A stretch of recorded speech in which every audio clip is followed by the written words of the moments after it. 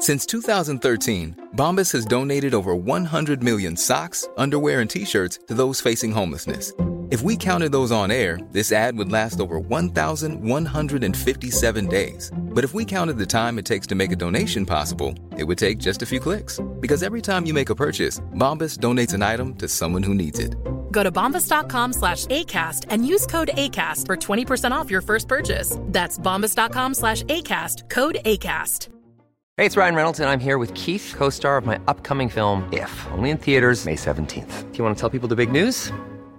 All right, I'll do it. Sign up now and you'll get unlimited for $15 a month and 6 months of Paramount Plus Essential Plan on us. MintMobile.com/switch. Upfront payment of $45 equivalent to $15 per month. Unlimited over 40 gigabytes per month. Face lower speeds. Videos at 480p. Active Mint customers by 531.24 get 6 months of Paramount Plus Essential Plan. Auto renews after 6 months. Offer ends May 31st, 2024. Separate Paramount Plus registration required. Terms and conditions apply if rated PG. One size fits all seemed like a good idea for clothes. Nice dress. It's a t-shirt. Until you tried it on. Same goes for your healthcare. That's why United Healthcare offers a variety of flexible, budget-friendly coverage for medical, vision, dental, and more. So whether you're between jobs, coming off a parent's plan, or even missed open enrollment, you can find the plan that fits you best. Find out more about United Healthcare coverage at uh1.com. That's uh1.com.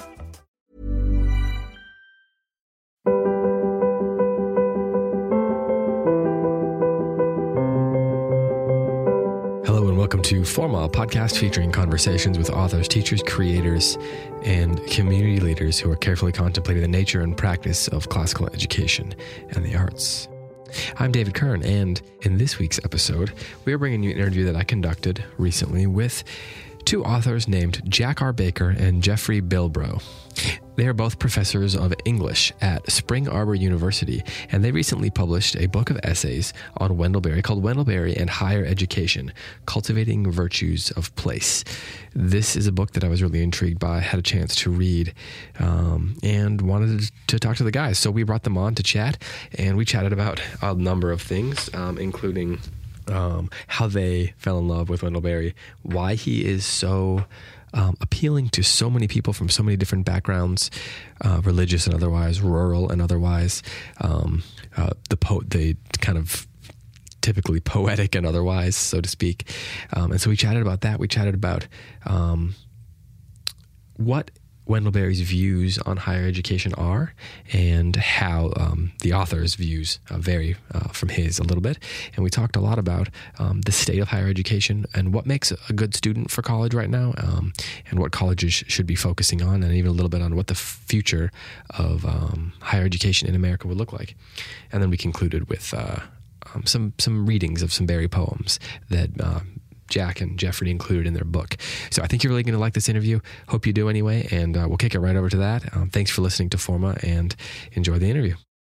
Well, first of all, thank you for joining me on the show. Wendell Berry is somebody who is much beloved among our community, I think, and someone that I could talk about for hours. And the great thing is, you told me earlier you have hours, so we can see what happens. And I'm curious though, where you got started with Wendell Berry, like where your interest in him began, and how you kind of, well, I was going to say fell in love with his work, but I don't know if I should put it that way, but you at least became interested enough in his work to write a book about it. So you probably have at least you're either deeply angry or have some great affection for him. And so I'm curious if from each of you, where that kind of came from and where that originated. And Jeffrey, I'll start with you on that. Yeah, well, thanks for having us on, David. We're happy to talk about Berry for as long as you want. Yeah, I grew up in the Northwest in Washington State, and was drawn to nature writers. So I had read a lot of nature writers, Gary Snyder, David James Duncan, a lot of people. But I spent some time in rural communities, amongst people who have a great affection for the land and nature, but are not exactly environmentalists for a lot of reasons, right? Because they want to use creation. So when I went to college, and one of my literature profs recommended that I read this guy named Wendell Berry. So I, of course, was pretty picked up one of his novels, Place on Earth. And as I started reading, I thought, oh man, this guy gets it. He weaves in the sort of love of nature that a lot of environmentalist authors have with really thoughtful ideas about how we can live with nature and, as part of the great household of God's creation, rather than just separating it off from us and treating it like some tourist attraction that we visit. So after that, I insatiably read Berry, and I was going to write about him for my dissertation in grad school, but I had some advisors who recommended that I not do that. So, I just. So who did you end up writing about? Well, I wrote about 4 different authors: Thoreau, Willa Cather, John Muir, and then finished with Berry. Okay. And that became my first book. But then, why did they advise you not write about him? Just because he's still alive, and they thought it might be better to, broaden my work and not just focus on one living author who may or may not become canonical. Yeah. I think, So anyway, when I got to Spring Arbor, then it was natural that my attention turned that way because one of my colleagues was also obsessed with Berry. Who's that? Who could that be? So does that seems like a decent segue. Jack, do you want to jump in there? I mean, unless it's somebody else that he's talking about, then you can describe the other person. I think it's me. And I had a similar encounter experience as Jeff. I grew up in a rural community on the west side of Michigan, and blue collar family. Dad was a police officer, mom a homemaker, and working some part-time jobs here and there. And I ended up working on a farm through junior high and high school, a fruit farm, and fell in love with the land. Already a beautiful area of the state, not far from the lake, out in the country. And so I think my early affections were formed to care deeply about place and the land. And then I got to college, and I couldn't wait to get to college because I wanted to leave all that behind. And that's a narrative that obviously crops up in Berry several times in his fiction and in his own life. And I got to college, and I had a professor in a philosophy course who assigned Life's a Miracle. And I came to Berry first in his nonfiction and his prose, and I didn't like him because I felt like he was opinionated. I didn't know who he was. And at that time, if I didn't know who he was, that meant that he was likely not an authority. And as a very humble freshman. And so I read that book, and I thought it was excellent writing. And what I remember about it was that I could understand it. And that's one of Berry's great strengths, is that he writes eminently intelligent prose that most people can read. And then when you look at it a second time, you have that sort of moment where you feel like your mind is blown. And and I read it, and I just didn't like it. And it bothered me. But my professor kept sort of pushing me toward his works. In fact, Matt Bonzo is that professor, and he himself has co-authored a book on Berry's sort of vision. So I had a hiatus, though, for a bit where I didn't read a lot of Berry when I went into grad school in medieval studies, and came back to it at the end of my time in grad school, and fell in love with his fiction at that point. And I've sort of never looked back since then. Well, so how did the two of you get connected then? Well, I mean, there's 5 people in our department, and it works because Jack is our medievalist and I'm an Americanist.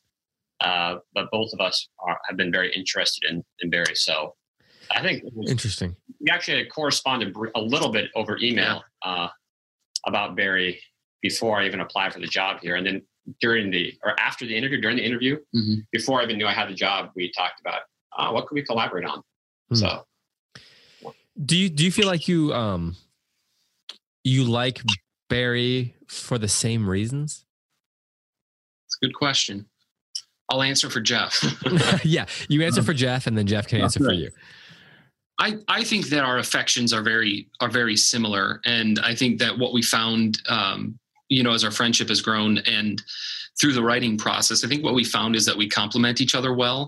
And so in areas where one of us thinks a certain way, the other can sometimes temper or correct that. And I think that even in our writing was a great strength. And so That's quite true. I mean, Jack, that's a good way of putting it. I think we do appreciate Barry for the same reasons, but we often draw out maybe different insights or different themes because of our temperament and predilections. So, yeah, I think it's a complementary. I think that was very evident in the way that we've written quite a bit now about Barry together, and that has been helpful, I think, as we work together on those kind of projects. One of the reasons I asked is because I've been thinking about how, I guess I shouldn't say Barry's having a moment, because he's been having moments for a long time, right? But there seems like there's more and more scholarship coming out about him. That's true. Treating his works, and I suppose it's natural that as he gets older and some of the things that he wrote 30 and 40 years ago are turning out to that he was right. People are reflecting on that, and his place within, I guess, as you mentioned earlier, the canon is becoming a little bit more established. But why do you think right now, in particular, so much work is coming out about him, and so many thoughtful, detailed books about both his fiction and his nonfiction, his poetry? There's so many different areas that his work is being considered, and as you mentioned in your book, it's not just one particular community, whether it's one particular religious tradition or academic tradition, whatever it is. There's people from so many different walks of life are interested in him. And why do you think it is? Why does he have such a universal appeal? Jack, I'll ask you that one first, just because I asked Jeff the other one first. I think that at least what I have seen in my students in the sort of last 15 years that I've been teaching college students, and what I've seen in my own life, is that we have a population of middle-aged to young people who are, I think, driven by authenticity. And I think that Barry has proven himself to be, as much as he shies away from the limelight and isn't interested in being a celebrity, they see him as a person who's authentic to his vision and to what he's written about. And I think that carries a great deal of weight. I think you mentioned the sort of prescient nature of the things that he's written 40 and 50 years ago, that we see that he was right about a lot of that. And he's not the only one. I think his accessibility, the accessibility of his writing, it is not written in the foreign tongue and in jargon that excludes a significant portion of people.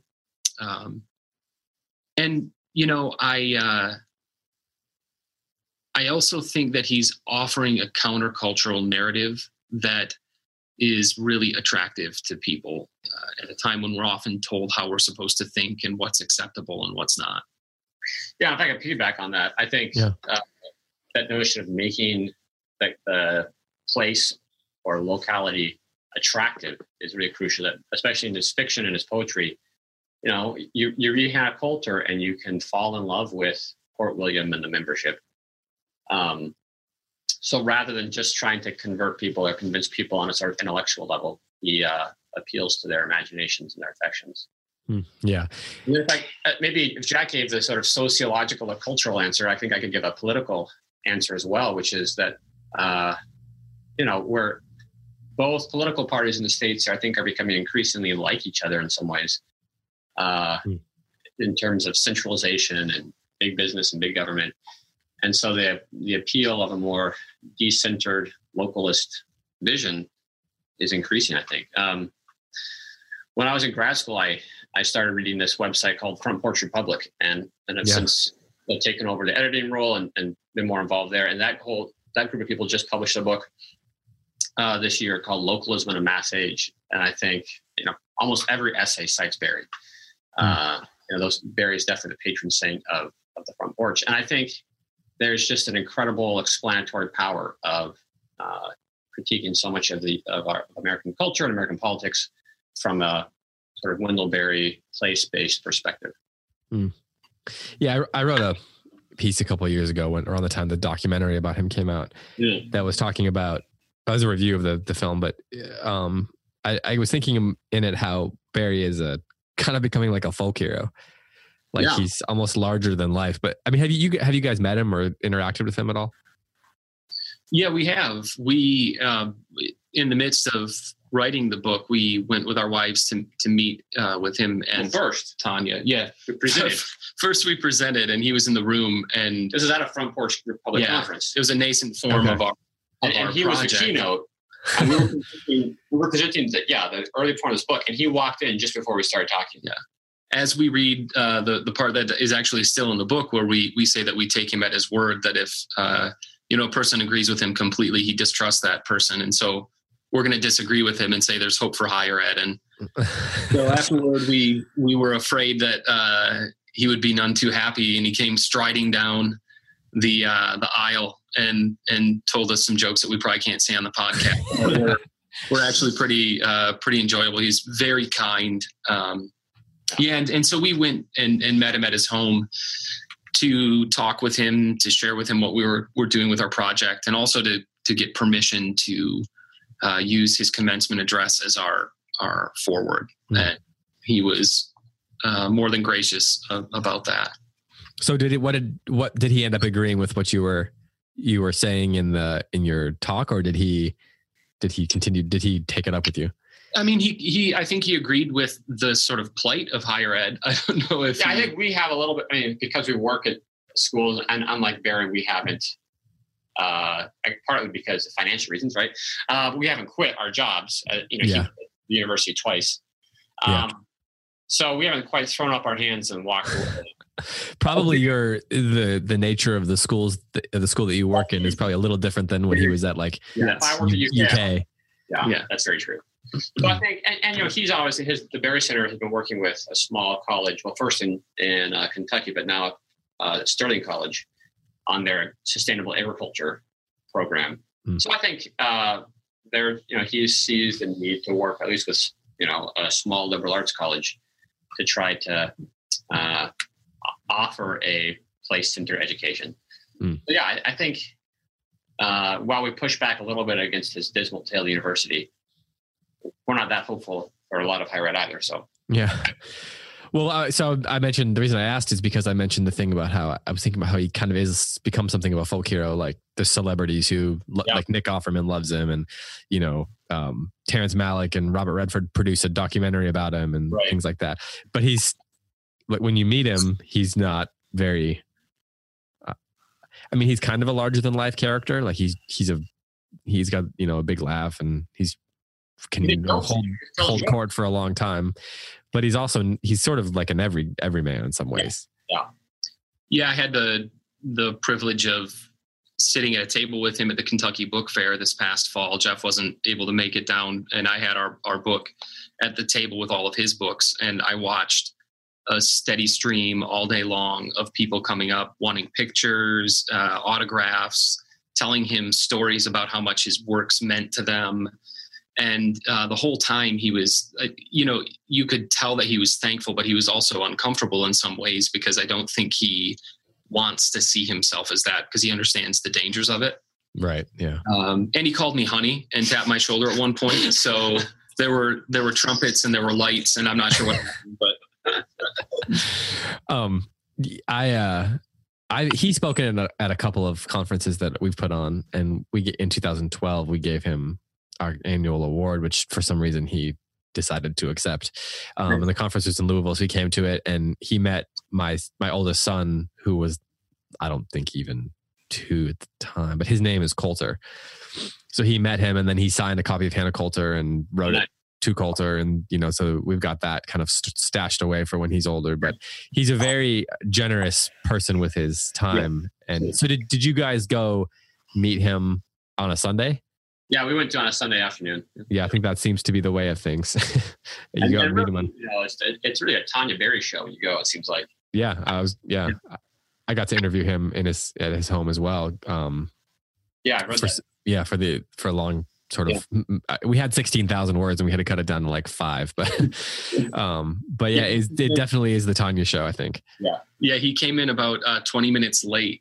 And Tanya was clearly perturbed, and he had this look on his face, like a sheepish Andy Catlett, gotten soot all over the curtains, and it was a great moment.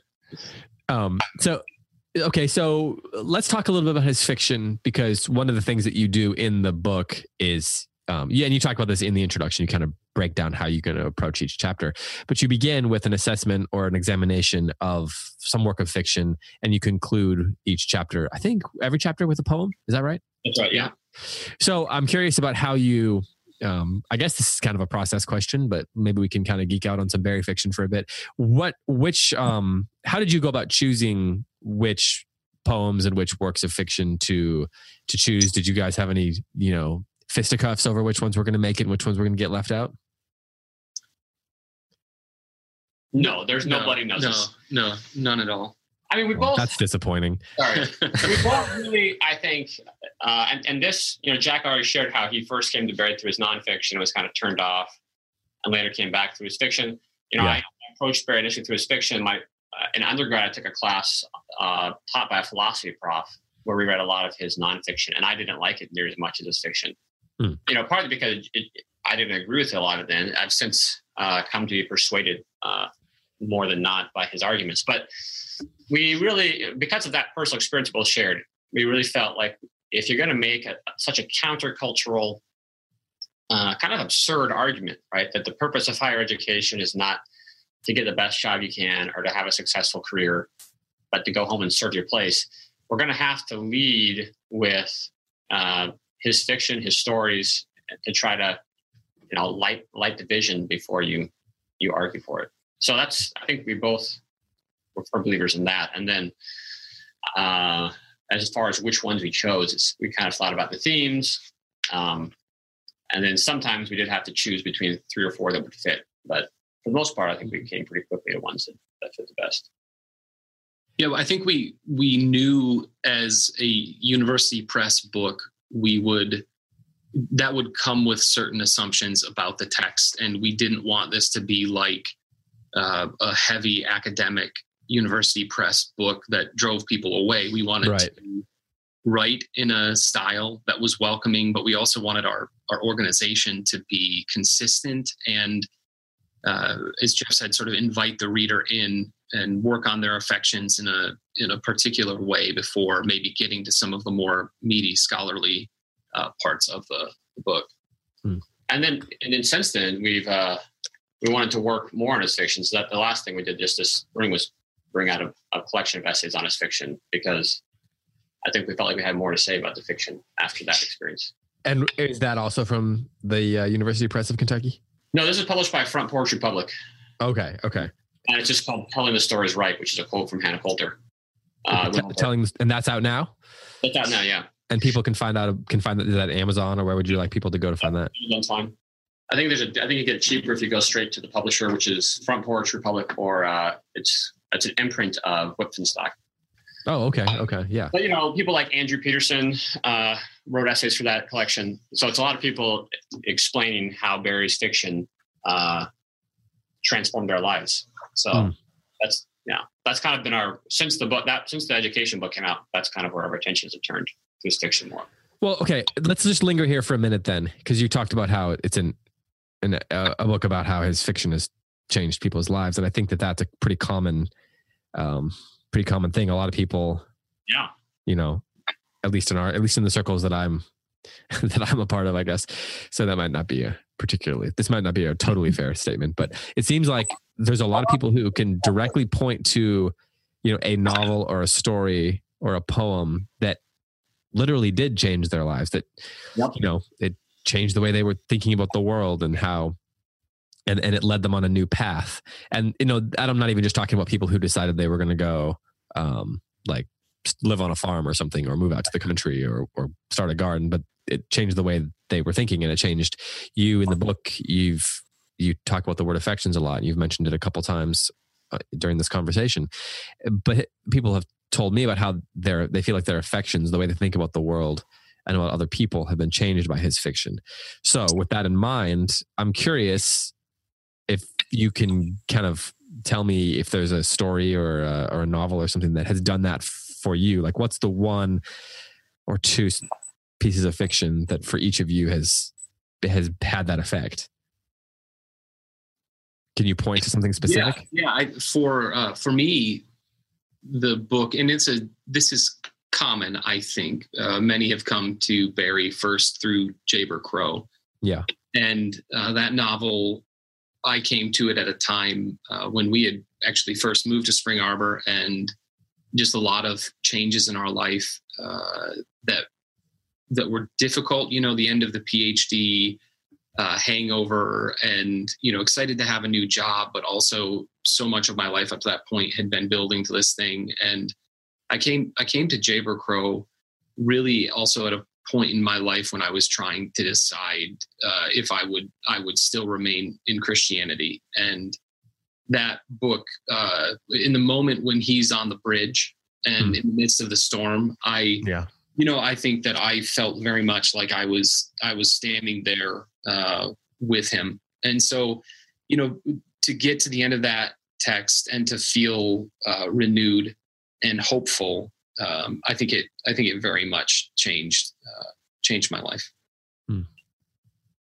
Was it like all of a sudden you read that and that was kind of it, or you know what? It was hope. So it offered me hope that I could move forward and I could keep going forward in this all. And so then I started teaching the novel, and teaching it to students transformed my affections even further, having more conversations. Can you say more about that? Like, how did that, like, what were students' experiences with it such that it was changing you? Yeah, absolutely. So first of all, right, they're always creeped out by Jayber and Maddie until, you can point to the epigram and or epigraph. I always get those wrong. Why do they have to be so simple? I'm an English language person. I should finally once and for all get it. But students who for the first time started to see that there was, that it was possible to live a simple life and for there to still be beauty and goodness in that. And to see the aha moments of them coming to that and loving this character who did nothing significant, at least in our eyes, significant culturally, his whole life. And to start seeing the wheels turn and the questions they would ask about, so like, what if I do this for a living? This is what I really want to do, or this is a career I really want to pursue, or I actually do want to go home. And I realized that there were a lot of young people who needed that space to start asking those questions and thinking about home not as the thing to be left behind, but potentially as a place to return to, or wherever they would be for that place to become home, and what that looked like. And so that started helping me see how this place could be that as well. I think Jack and I have talked about this. It's striking how so many of our students, their initial impression of Barry is one of resistance. This is we're at a small Christian school, so we have a lot of MKs or students who, have been told their whole life that they have to make a sort of global impact for Jesus. And so they have this sort of abstract yearning for going someplace and doing something big and significant and making a difference, whatever that means. So they think, what is change the world? Yeah, exactly. And so then they first read Barry, they're like, what is this guy talking about? This is so foolish and unimportant.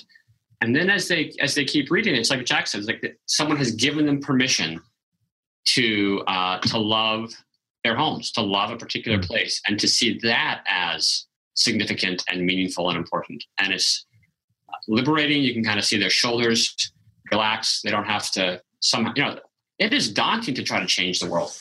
Yeah. And it's so abstract, and it's so, what does that even mean? So I think there's initial resistance. Yeah, where do you start? Right. And that's, so many of them don't start, because how can you do that? Mm-hmm. So I think it's a funny process, because it starts off, they resist it. And then by the end, most of them, I think, really do fall in love with Barry. Did you have what's the novel that did that for you? Short story. Yeah, so many of them. The first one I read was A Place on Earth, and I just remember weeping repeatedly through that book. Jayber Crow is my favorite one. And I think, Jayber Crow's theological wrestlings really helped me in my Christian journey. But I love Burley Coulter. I think he's hysterical. He's my character, and his the way that he serves so many people in such, unostentatious, humble ways. He never draws attention to himself, but he sacrifices all of his dreams to serve his nephews, to serve his brother, to serve his mom, to serve his community. He really inspires me, and so yeah, there's a lot of different characters and scenes, but I think like Jack, reading Barry has sort of reoriented my professional and personal goals and ambitions. I don't feel like I have to, become an amazing academic or do some great thing, because maybe that's not where meaning or significance lie. Yeah. Maybe it's not a great litmus test for an author's ability, but I have heard many, many people who read Barry talk about the number of times they were in tears reading his writing. I think that's a shared experience of people who come to his fiction, and I don't know what that says, but I think there's something there. Do you think it's that he is, is it because he's speaking to something contemporary or something universal? Like if you had, that's kind of a vague question. I want to say both. I want to say like Dante, one of his favorite works, Dante's Divine Comedy is so particular and local, right? It's about, it is about, there are all kinds of historical figures in there, but there's also just a lot of Florentine politics. Right. Yeah. It's a book about Catholic universals. So I think Barry is the same thing, where it's so particular, so local, and yet the way that he addresses it is absolutely universally true. Mm. So he kind of opens that up for us. Well, you mentioned, I think it was you, Jeff, that mentioned that, maybe you both did actually, that when you first started reading Barry, you didn't care for it, and you disagreed with a lot of what he was saying. And in the book you talk, was it both of you that said that? Yeah, I think Jack initially, but yeah, me as well, because when I came to his nonfiction, yeah. Okay. So, and with Jack, was it you said the nonfiction was what you disagreed with as well? Yeah, absolutely. This wasn't what I was going to say or ask rather, but that strikes me as interesting that when you read the nonfiction, you disagreed, but as you read the fiction, you came to agree with his ideas. That's a really interesting. Yeah. Yeah. That's very fascinating. That says a lot about the power of art. Yeah, I think and in our most recent book, the collection of essays, that's what one of the things we try to articulate is that it is there is a different way of knowing that comes about through fiction and poetry, and that works on our affections in a way that I think in some ways is more persuasive today, when we have political figures who invent facts or ignore facts, and people are not as persuaded by facts as they are by fiction. And one anecdote I think that captures this is Jamie Smith. I think it's in Imagine the Kingdom, maybe or maybe Desire, one of his cultural religious books.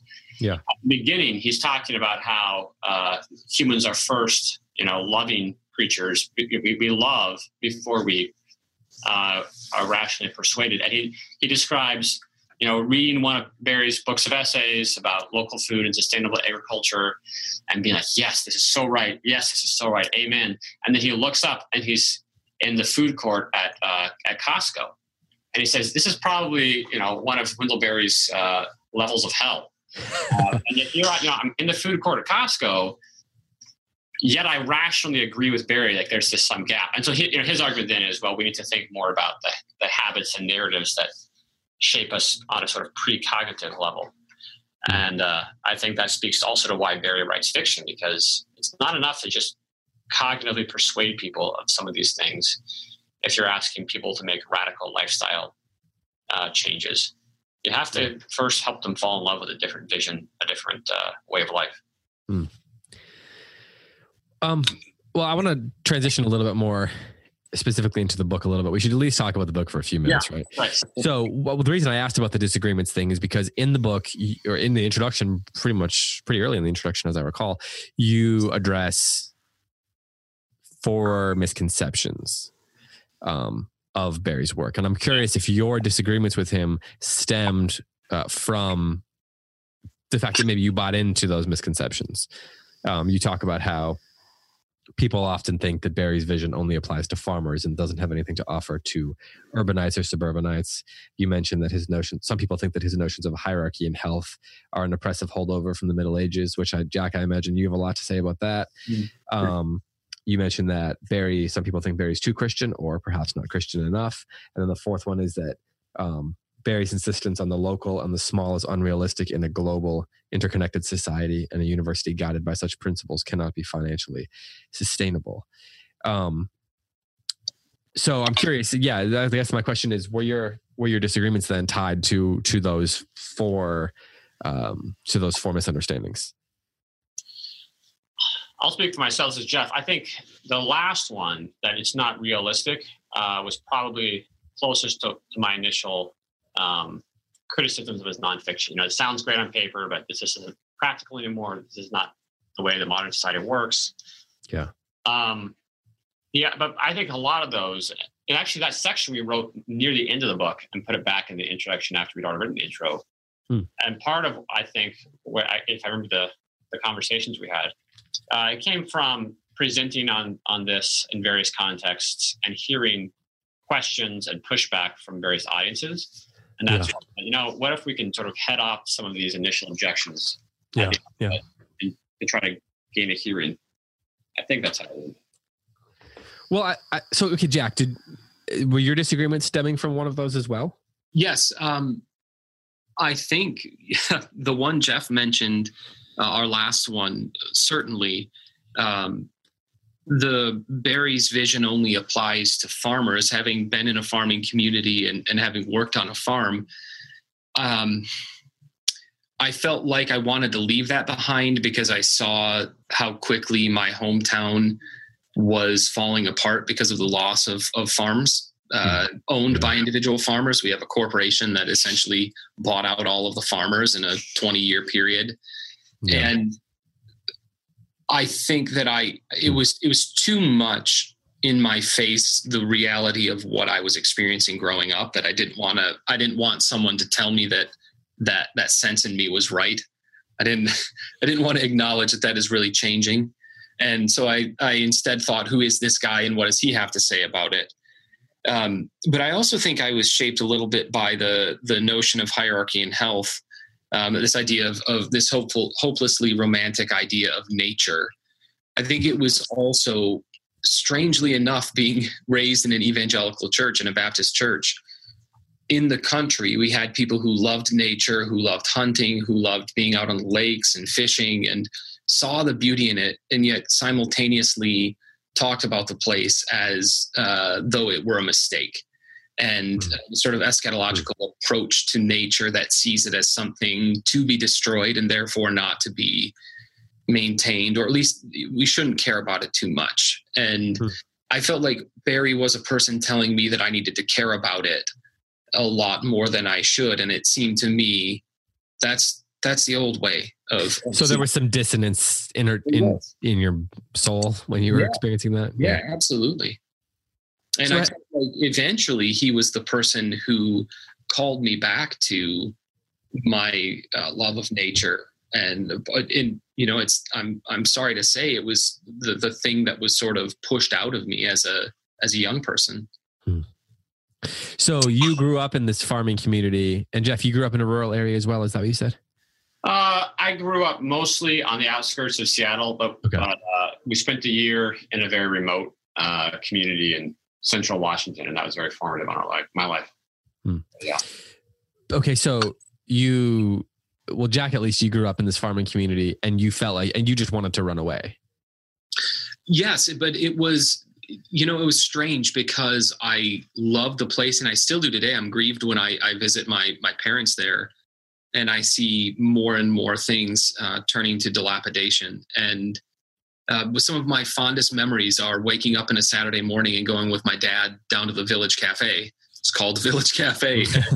All of the old timers were there, all the farmers, and it was smoke covered because, of course, you could still smoke back in the good old days. And I remember sitting there listening to them all talk about anything and everything. And that vision of that community where you knew Shar, who ran the Village Cafe, and you knew the farmers who came in. I absolutely loved that. And it has always felt like home to me. And something happened along the way that by the time I was a senior in high school, I could not way to get out. And I'm not the only one. That is a very common experience. Every person in my graduating class. So one of the things that you guys talk about in the book that I think a lot of our listeners will recognize is just the idea that in our universities right now, and hopefully this will transition us more directly into the book for a few minutes, is that the universities right now, in particular, and education in general, modern education in general, is so much about the idea of changing the world and, you know, making something of yourself, and, you know, the whole boomer notion, like getting up and going somewhere else, and anywhere else is better than where you are, sort of. So did you find that do you think that your education was one of the things that was informing that sense that you needed to leave? And I mean, like, obviously there are great sweeping changes that have happened in rural communities, probably in the communities that both of you were in. And those things are very real, and they're dramatic, and they're affecting things, you know, for the worse. But was it more than just these things that were happening? Was there a way of thinking about the place and talking about the place that caused you to think and talk about it in a negative way that then led you to leave? For me, it was, honestly, if I have to point back to it, it was never my parents. They never made me feel like I had to go and make something of myself and I had to get away. It was, you know, in the late 90s, there was a general sentiment among families that, you know, you should go to college because that was the way to have a good living. And, but honestly, I think it was my church that shaped that in me, because I was certain I was going to be a youth minister. I was a youth ministry intern at my church. I went into college as a youth ministry major for the first semester. The push was very much to go out and make disciples. And so that meant leaving behind a place. And I think in some ways, to kill some of the affection for that place, I had to vilify it. And not to psychoanalyze myself here, but I think that was a lot of what was going on. I think there were plenty of people at my school who demonstrated you could live a good life in a town like that and still be an educated person. Yeah, I think for me, it was more just the economics, especially once I chose literary studies. I wanted to go back home and I haven't managed to do it yet. And now Jack says I can't go back home. So yeah, I don't think I had quite the same experience as Jack, but I also think I had it's just different. Everyone's experience about, you know, growing up in their place is different. So, So you talked about how, you know, Barry is much more cynical about higher education than you are. Where do you think that the kind of fundamental difference is between y'all's perspective and his perspective? Well, I do think you already named the big one, which is his experience was with almost exclusively big state schools. And our experience, I mean, Jack's gone to state schools as well, big ones, but our experience is more centered around Christian liberal arts schools, which I think are a lot smaller, and obviously, they're not quite as corporatized as UK would have been or is. So that's part of it. But I think, you know, even here, our school is not perfect. And a lot of times we feel like we have to do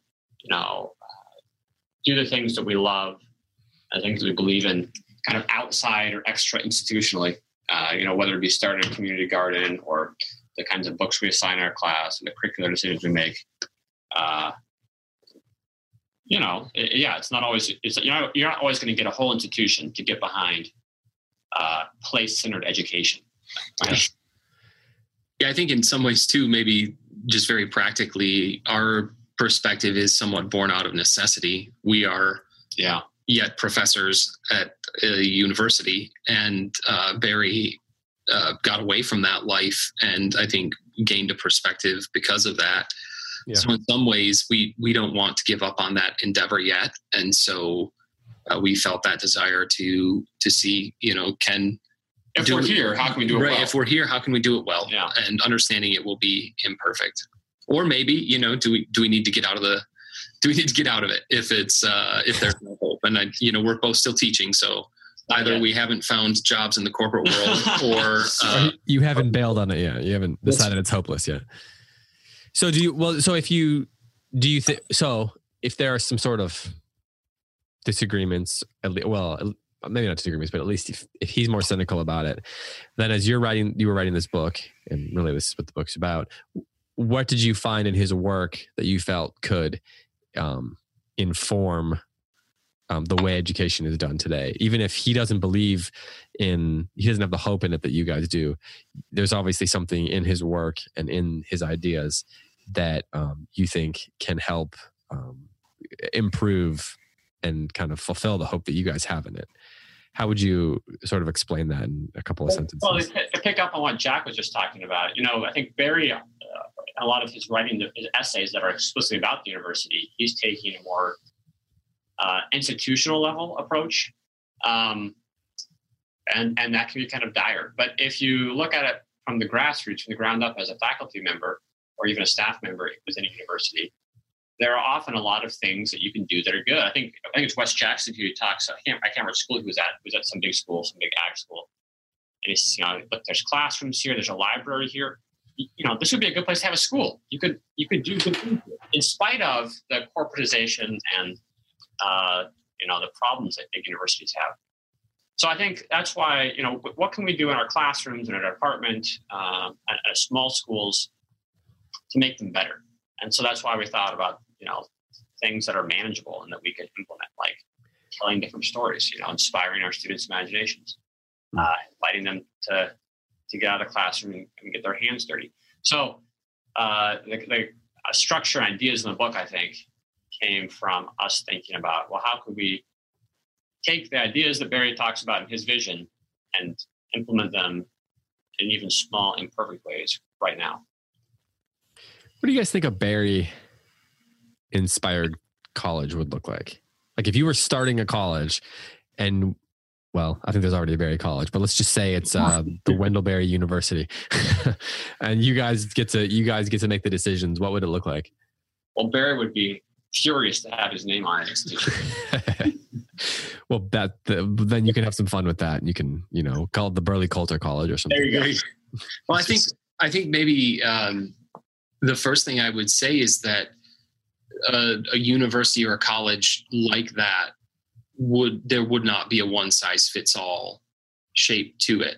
I think that it's Sterling College that now has the Barry program there, farming or agriculture based. But I think that there could be iterations of it that would be in urban places and that would consider the place itself and ask the questions that need to be asked about it. So it would be a university that would be shaped by the people who live in that community and who are invested in it. And it would be importantly concerned with the goings on of the local community and not parochial in the sense that it is also unaware of its connection to the greater world. Right. But that it would really, and I know, some might say that it's a community college, but one of the other parts of this is that it would need to be a robust liberal arts institution as well. Yeah, one that wasn't just designed to educate students to get out, I think what Josh's point is that you can't have a one single Barry institution because it has to be locally adapted. So that's why I think the diversity of higher ed in the States is a remarkable gift in some ways, that there are these small schools around. And we talk about some, like we talked about Paul Quinn, I think, which is in urban Dallas, and the way that they have converted their football, they scrapped their football program and converted the football field into a farm. So I think it's, local schools thinking about what does our place need and how can we meet those needs, and not just in a simply economic sense or as that's usually meant, but in a broadly based communal sense. Like what kind of people does our community need, and how can we educate our neighbors so they can better meet those needs? Do you think that it's inherently better for a student, a graduating senior, to be going to a school within their community? I think all else being equal, probably yes. But I think most students do attend schools that are within, I don't know what, 3-hour drive from home, something like that. I mean, I don't know the numbers off the top of my head, but I'm guessing 80% of college students, traditional undergrads in the States are attending a school within 3 hours from their home. But essentially local school. Yeah. Right. But oftentimes that's like their stepping stone to getting further afield, right? So that's like their first step out of the household, a safe place, and they can go home on the weekends or every couple months. But that's where they get their taste of, kind of a place. Upward mobility. Yeah, exactly. And then, so it's their launch pad. Yeah. So I think it's go ahead. Sorry, the great thing about doing this on the internet is there's always this little lag. Right. So then would you say that it's not the act of staying locally that is what's valuable. It's when the local place it's training and cultivating people who know how to and are capable of participating in the life of the place. It's not about getting people to stay home. It's about getting them to stay home and be something productive and virtuous within that community. Yeah. Yeah. I would say there's a danger of committing the opposite sin of, everyone needs to go to college to get away and then become upwardly mobile. The opposite sin of that would be to say that you should never leave or your only goal should be to return home. And I think more of what we're saying is the majority of students are comfortable with making a place home. The majority of students are content with not being the CEO or being the rock star. And I think that we're just trying to say, like, let's embrace that reality and start shaping institutions that will help that large number of students instead of feeding them a sort of false narrative. Yeah. I think it's in the Look and See film that Tanya's talking to Laura, and she quotes Gary Snyder, who says, because Laura asks Tanya, well, look, not everybody can go back to their, community in Kentucky and buy a farm next to their parents and be a 5th generation farmer. And Tanya says, yeah, but we can all stop someplace. And so I think part of the goal of such an institution would be to teach students that they can stop someplace, settle down, and serve that place and get significance from that, rather than getting significance and meaning from some globe-trotting successful career. I'm going to get all pop culture-y here. Jeff loves it when I do this, but maybe you all saw recently, was it Forbes? Some magazine had, I think it was which Kardashian? One of the Kardashians, who they said was, up and coming because she's a self-made billionaire. And because she started with multi-millions. That's right. With just nothing. And I think that's an example of that narrative we push, where the reason you do something is so that you can end up in this grand place. And we were in a meeting with an administrator a while ago, and the person said that, we want to be shaping CFOs, not accountants. And it struck me because I thought, no, it's a small market. It is a very small market. And what we need are more people who are very good CPAs. And we need fewer people who think they're CFOs, right? And so to me, the push is strange. I think it is the cultural push of upward mobility has deeply influenced the way we think of educating. We're not bringing students out of something, leading them out of something. We are claiming that we're going to make them credentialed so they can get a particular job. And, and like Jack says, part of that is changing the narrative. I mean, one of the students that I'm most proud of, and she credits a lot of this to Wendell Berry because she had a class with me that we just read Berry. She's from the town that's 10 minutes from our school. She came here to college, and now she's a second grade teacher in town, and I think she loves her students. She's invested in the community. She's on the board of her church and involved in charities here in town. To me, she's an ideal graduate, and she's never going to be, featured on some 30 under 30 list. That's right. One of these, rising stars. But man, she's a star. So I think part of it is just kind of changing the narrative of what counts as success. And we had another student who took a Barry class, and she didn't stay in the area, but she went to teach on the east side of the state. And I got a really nice note from her when she said that she had put a lot of plants in her classroom, and it was because of the Barry class, and she wanted to connect the students to nature because, they weren't getting that in Metro Detroit. And I think of Robert McFarland's book that's recently come out, Lost Words, and Jackie, and I'm going to get her last name wrong. Is it Jackie Morris, the illustrator of that book? And it has been wildly popular, and all it's doing very simply is trying to connect young and old alike to nature, and to give us the words, even the language to talk about nature again. Words we've lost. So many of our listeners, some of our listeners are, involved in higher ed. Many of them are just, homeschoolers or school teachers or administrators or whatever. And they're just kind of like your students, former students who are teaching in these schools. They're, day by day, just continuing on and trying to cultivate virtue in their students. And what advice would you have for people in those kind of settings? You're writing for, higher education, and you're trying to find a way to, combat some of the things that Barry's concerned about. But that, I would think that it still would apply to, the mom who has 4 kids who's homeschooling, or the teacher who's got 22 kids in inner city Detroit or whatever it is. So what are some principles you think would apply in those kind of settings as well? Yeah, I mean, maybe I remember one time I was sitting in an airport reading Memoryville Jack. No, sorry, I was sitting in an airport, and the guy across from me, sitting in the chair next to me, was reading Memoryville Jack. So I said, "That's a great book. I love that author." We got into a conversation, and he homeschools his kids, and actually ended up being a member of an intentional Christian community. And so I hadn't read the book yet, but we talked about my aspiration to be a university professor and to try to embody some of Barry's ideas at that level. And he said to me, "Don't you think you're starting too late?" And I think that's true.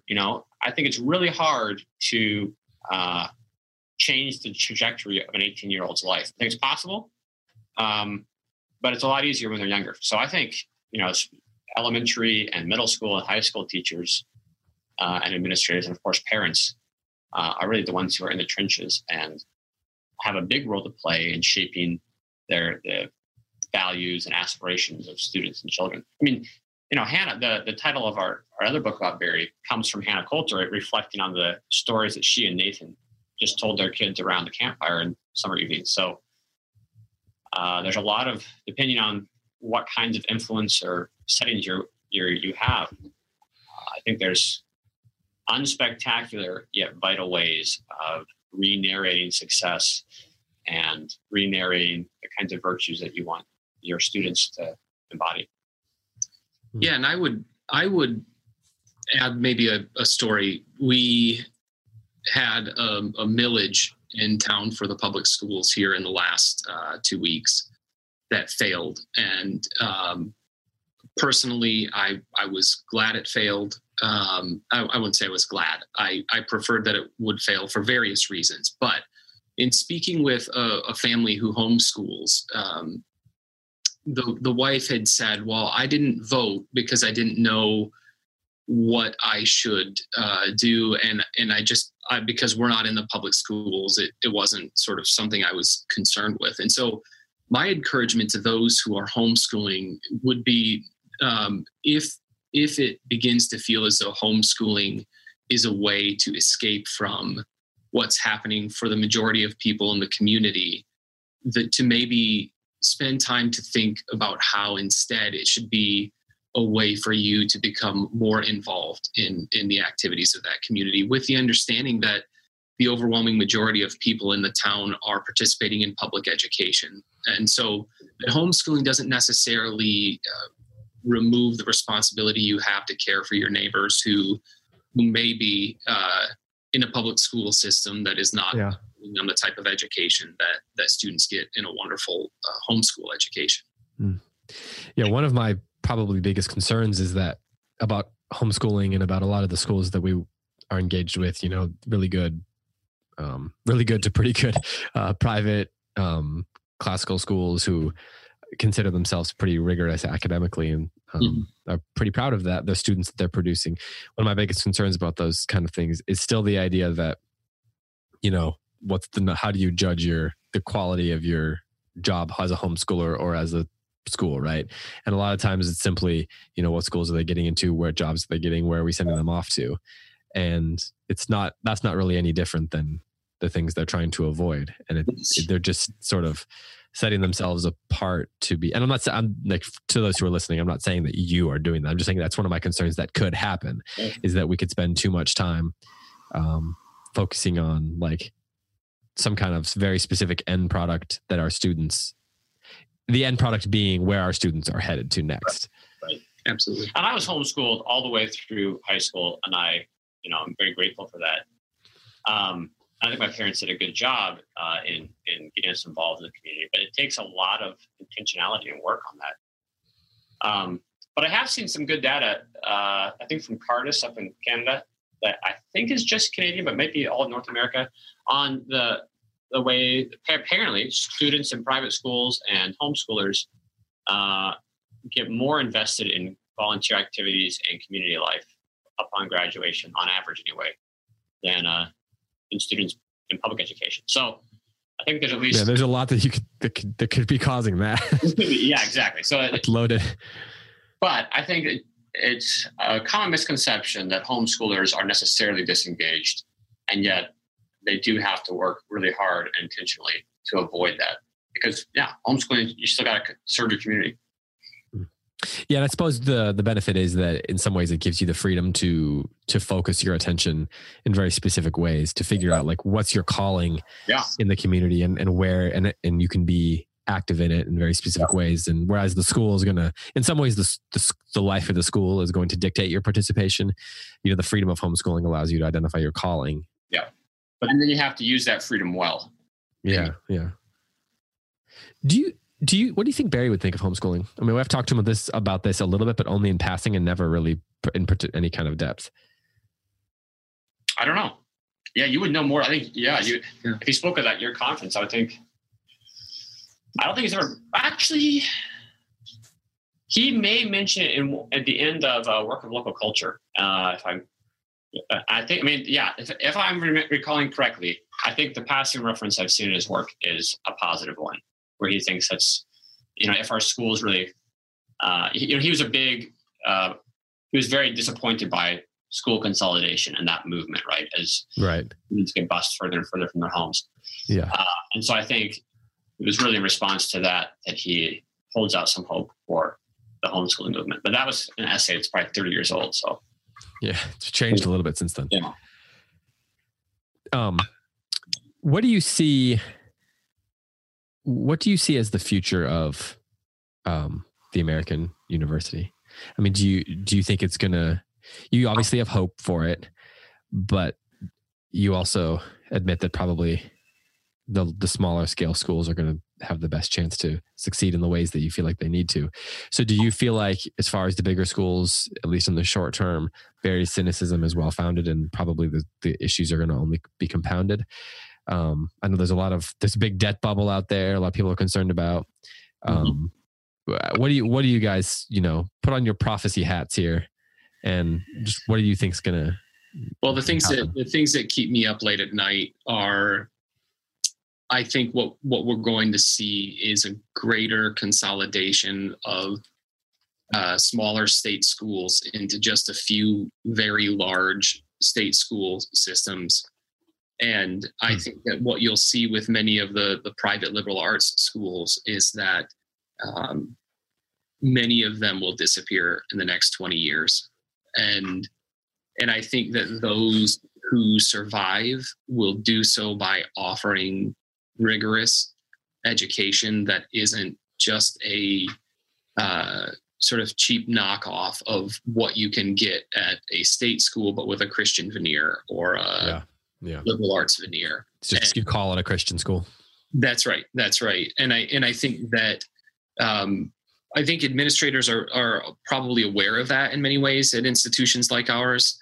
But it seems from what we've seen, and this is not necessarily a comment on our institution, but we've seen it at other institutions, the sort of panicked response is to add more programs, become more STEM, reduce the general education curriculum, and sort of do all of these things that make us more and more like a state school. And I think that will eventually run out. And you will have those who have maintained their identity and also who have large endowments who will be around and survive in 20 years.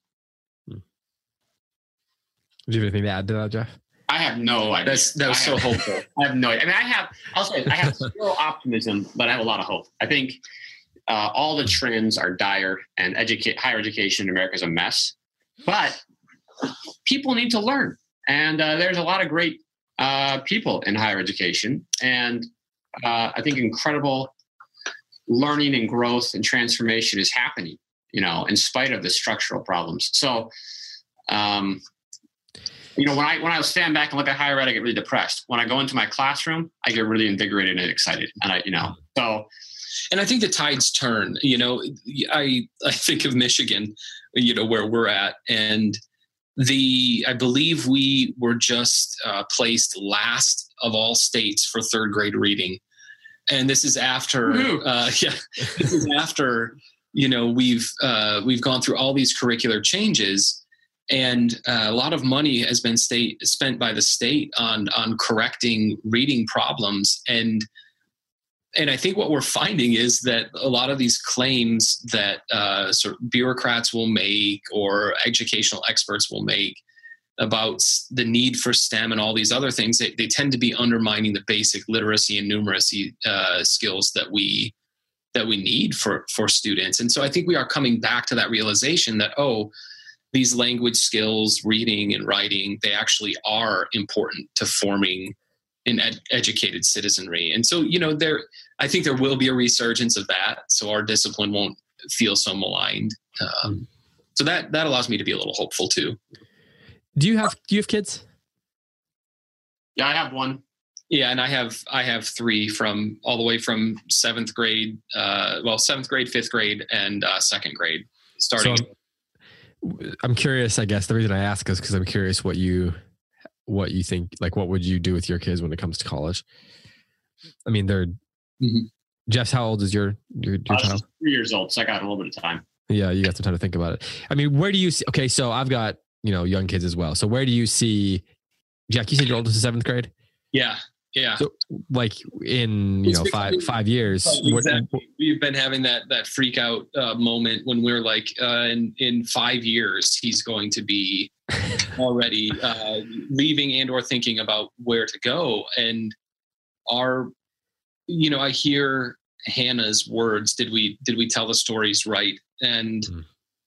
And it's tough at times. It's tough at times when higher ed is in such turmoil. And I think, am I speaking about this place in such a way that my kids will want to leave here?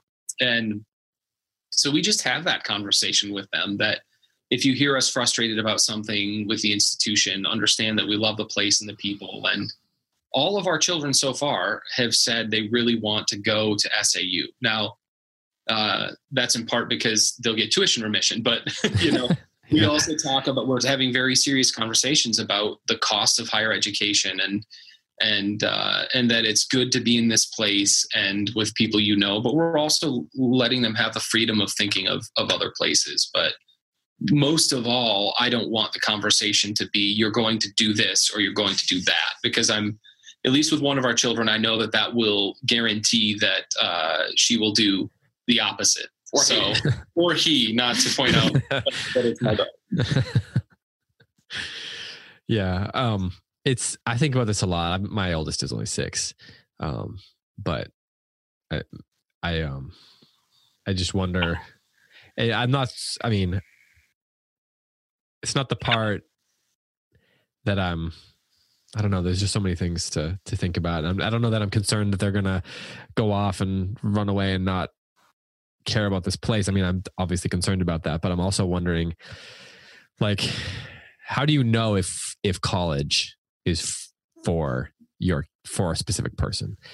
Yeah. And I think one of the things that for 50 years now, I don't know, maybe since World War II, maybe not quite that long. But it seems like when it comes to education, when it comes to learning, the kind of universally accepted principle is that if you're not going to college, people think lesser of you. College is for everybody. It's the ultimate show of true education, leading to things like apprenticeships and trades and things like that being diminished in terms of the cultural conversation and the way we think about them.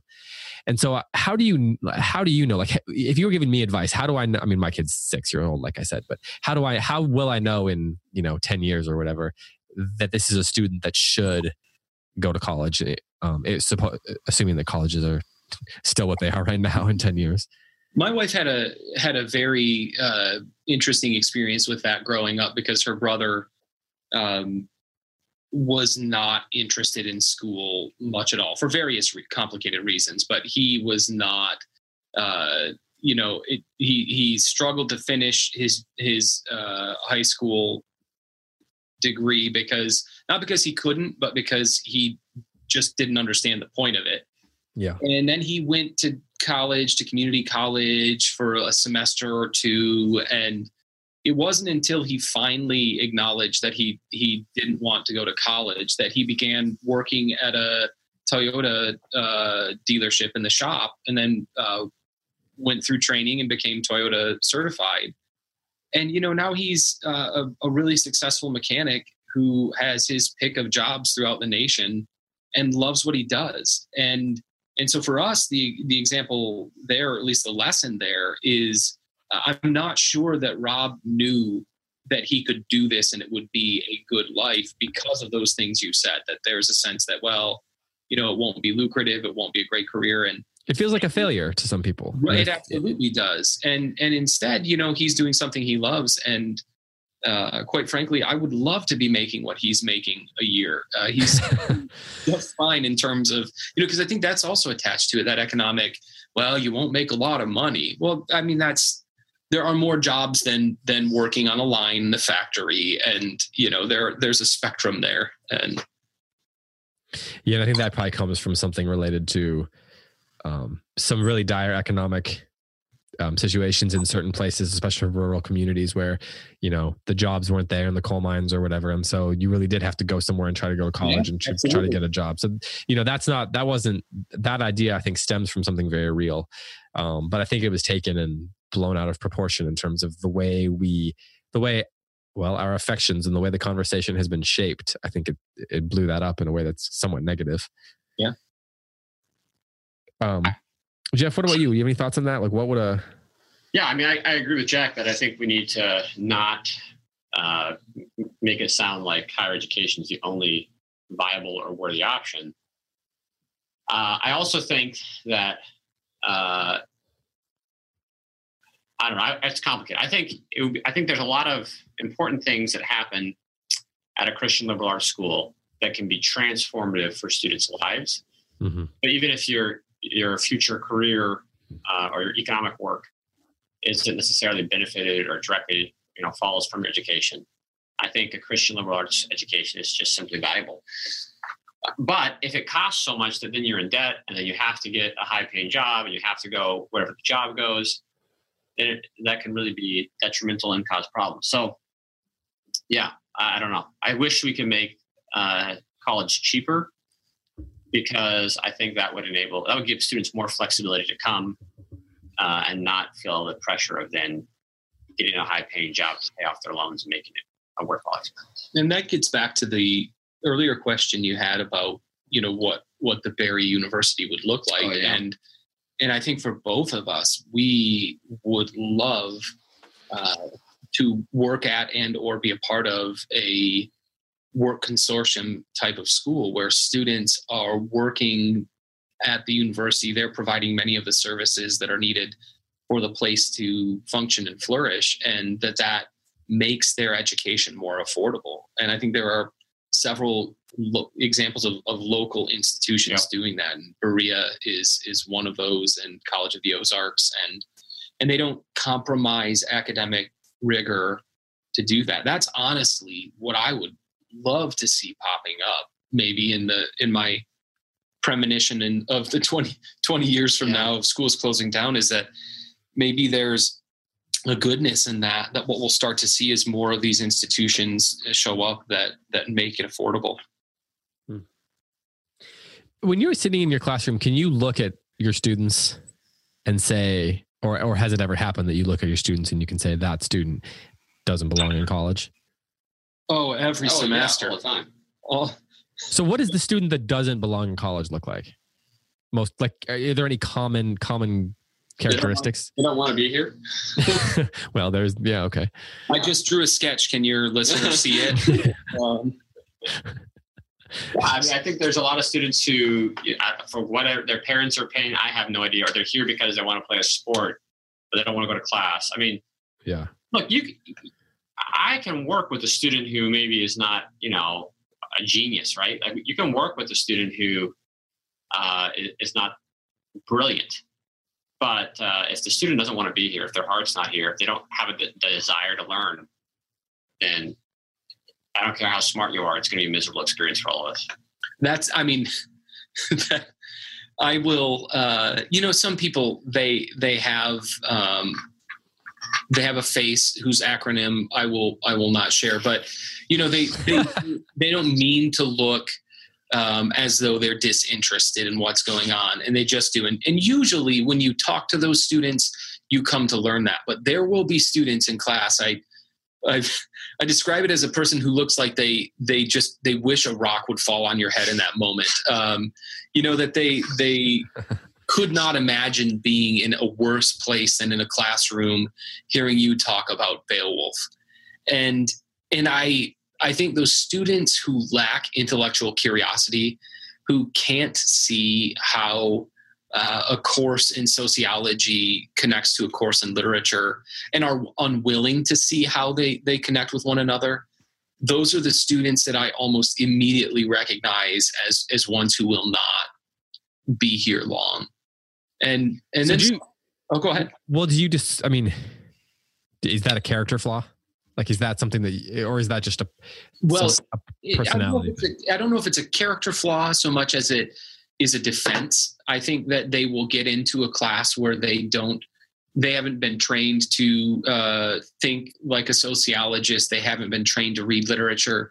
And so they're overwhelmed and they feel like they're going to fail at it anyway because they don't have experience. I think that has to do with this generation in some ways, that if they're not good at it naturally the first time, it's harder for them to want to get into it. And we talk about this all the time, that risk and failure is a part of how we do life. And I think that they're very much risk averse.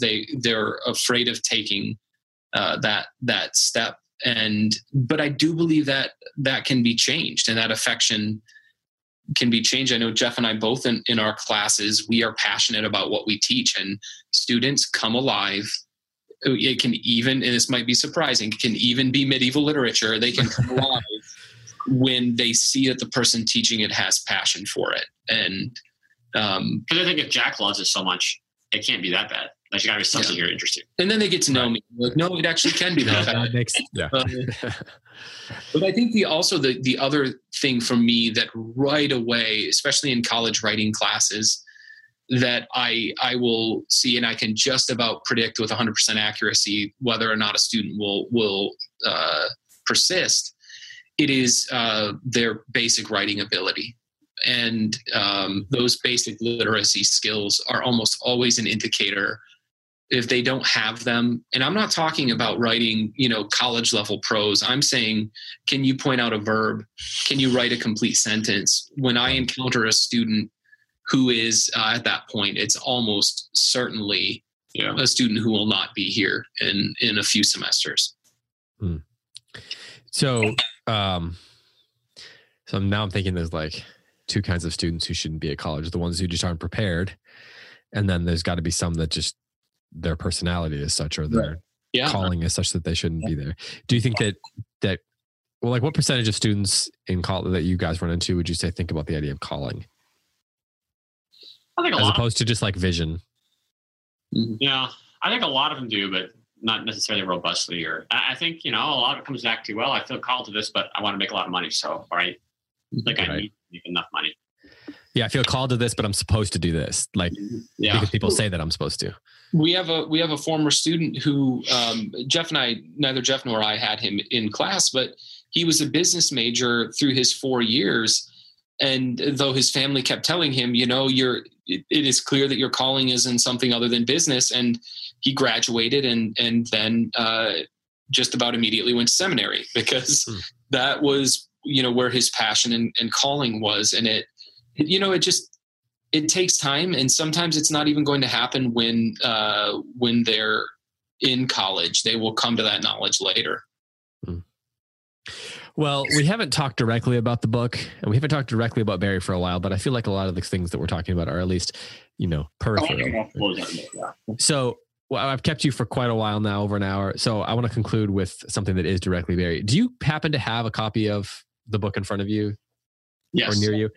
Because what I'd love to do is I'd love to conclude by having you each read one of the poems at the end of the chapters.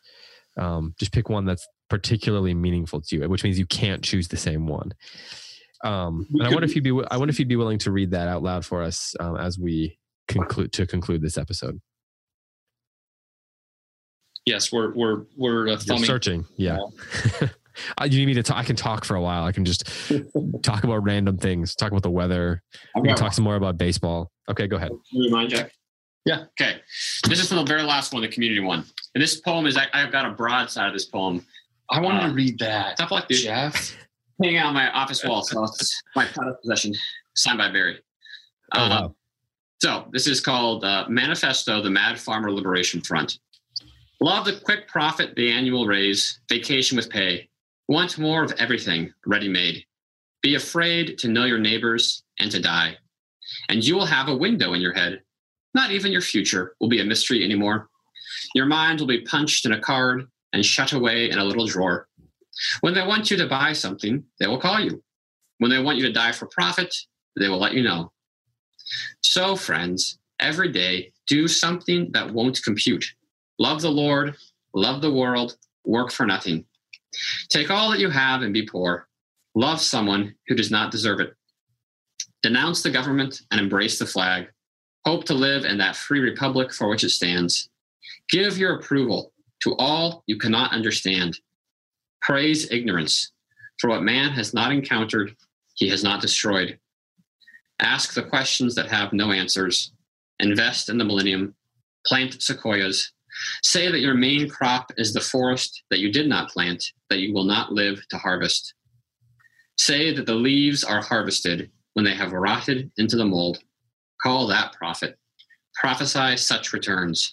Put your faith in the 2 inches of humus that will build under the trees every 1,000 years. Listen to carrion. Put your ear close and hear the faint chattering of the songs that are to come. Expect the end of the world. Laugh. Laughter is immeasurable. Be joyful, though you have considered all the facts. So long as women do not go cheap for power, please women more than men. Ask yourself, will this satisfy a woman dissatisfied to bear a child? Will this disturb the sleep of a woman near to giving birth?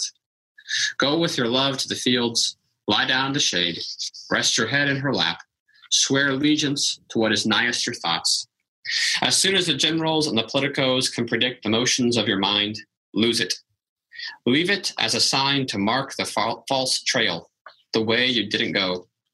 Be like the fox, who makes more tracks than necessary, some in the wrong direction.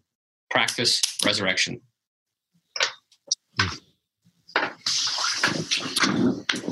Jack, what do you have for us? I have the poem that is on page 88 at the end of part 1. Let us enlighten then our earthly burdens by going back to school, this time in gardens that burn no hotter than the summer day. By birth and growth, ripeness, death and decay, by goods that bind us to all living things, life of our life, the garden lives and sings. The wheel of life, delight, the fact of wonder, contemporary light, work, sweat, and hunger, bring food to table, food to cellar shelves. A creature of the surface, like ourselves, the garden lives by the immortal wheel that turns in place, year after year, to heal it whole. Unlike our economic pyre that draws from ancient rock a fossil fire, an anti-life of radiance and fume that burns as power and remains as doom, the garden delves no deeper than its roots and lifts no higher than its leaves and fruits. Well, thank you to you both for joining me here on the show. I enjoyed this conversation. We could have talked for many hours about this, about Barry and about the ideas that are in your book. Where is the best place for people to find Wendell Berry and higher education? From the publisher, from Amazon? You have a preference? I hate Amazon, but it's probably easier. Fair enough. Yeah. Yeah. I typically like to give people the option, because Amazon likes to take everyone's money from them and pretend they're doing something good for them. Right. That's right. But again, thank you for joining me. Thank you, Jack and Jeffrey, for your time, and best wishes with the continued life of this book and with all your teaching and writing. And hope to talk to you soon. Thanks, David. Appreciate it. Thanks very much.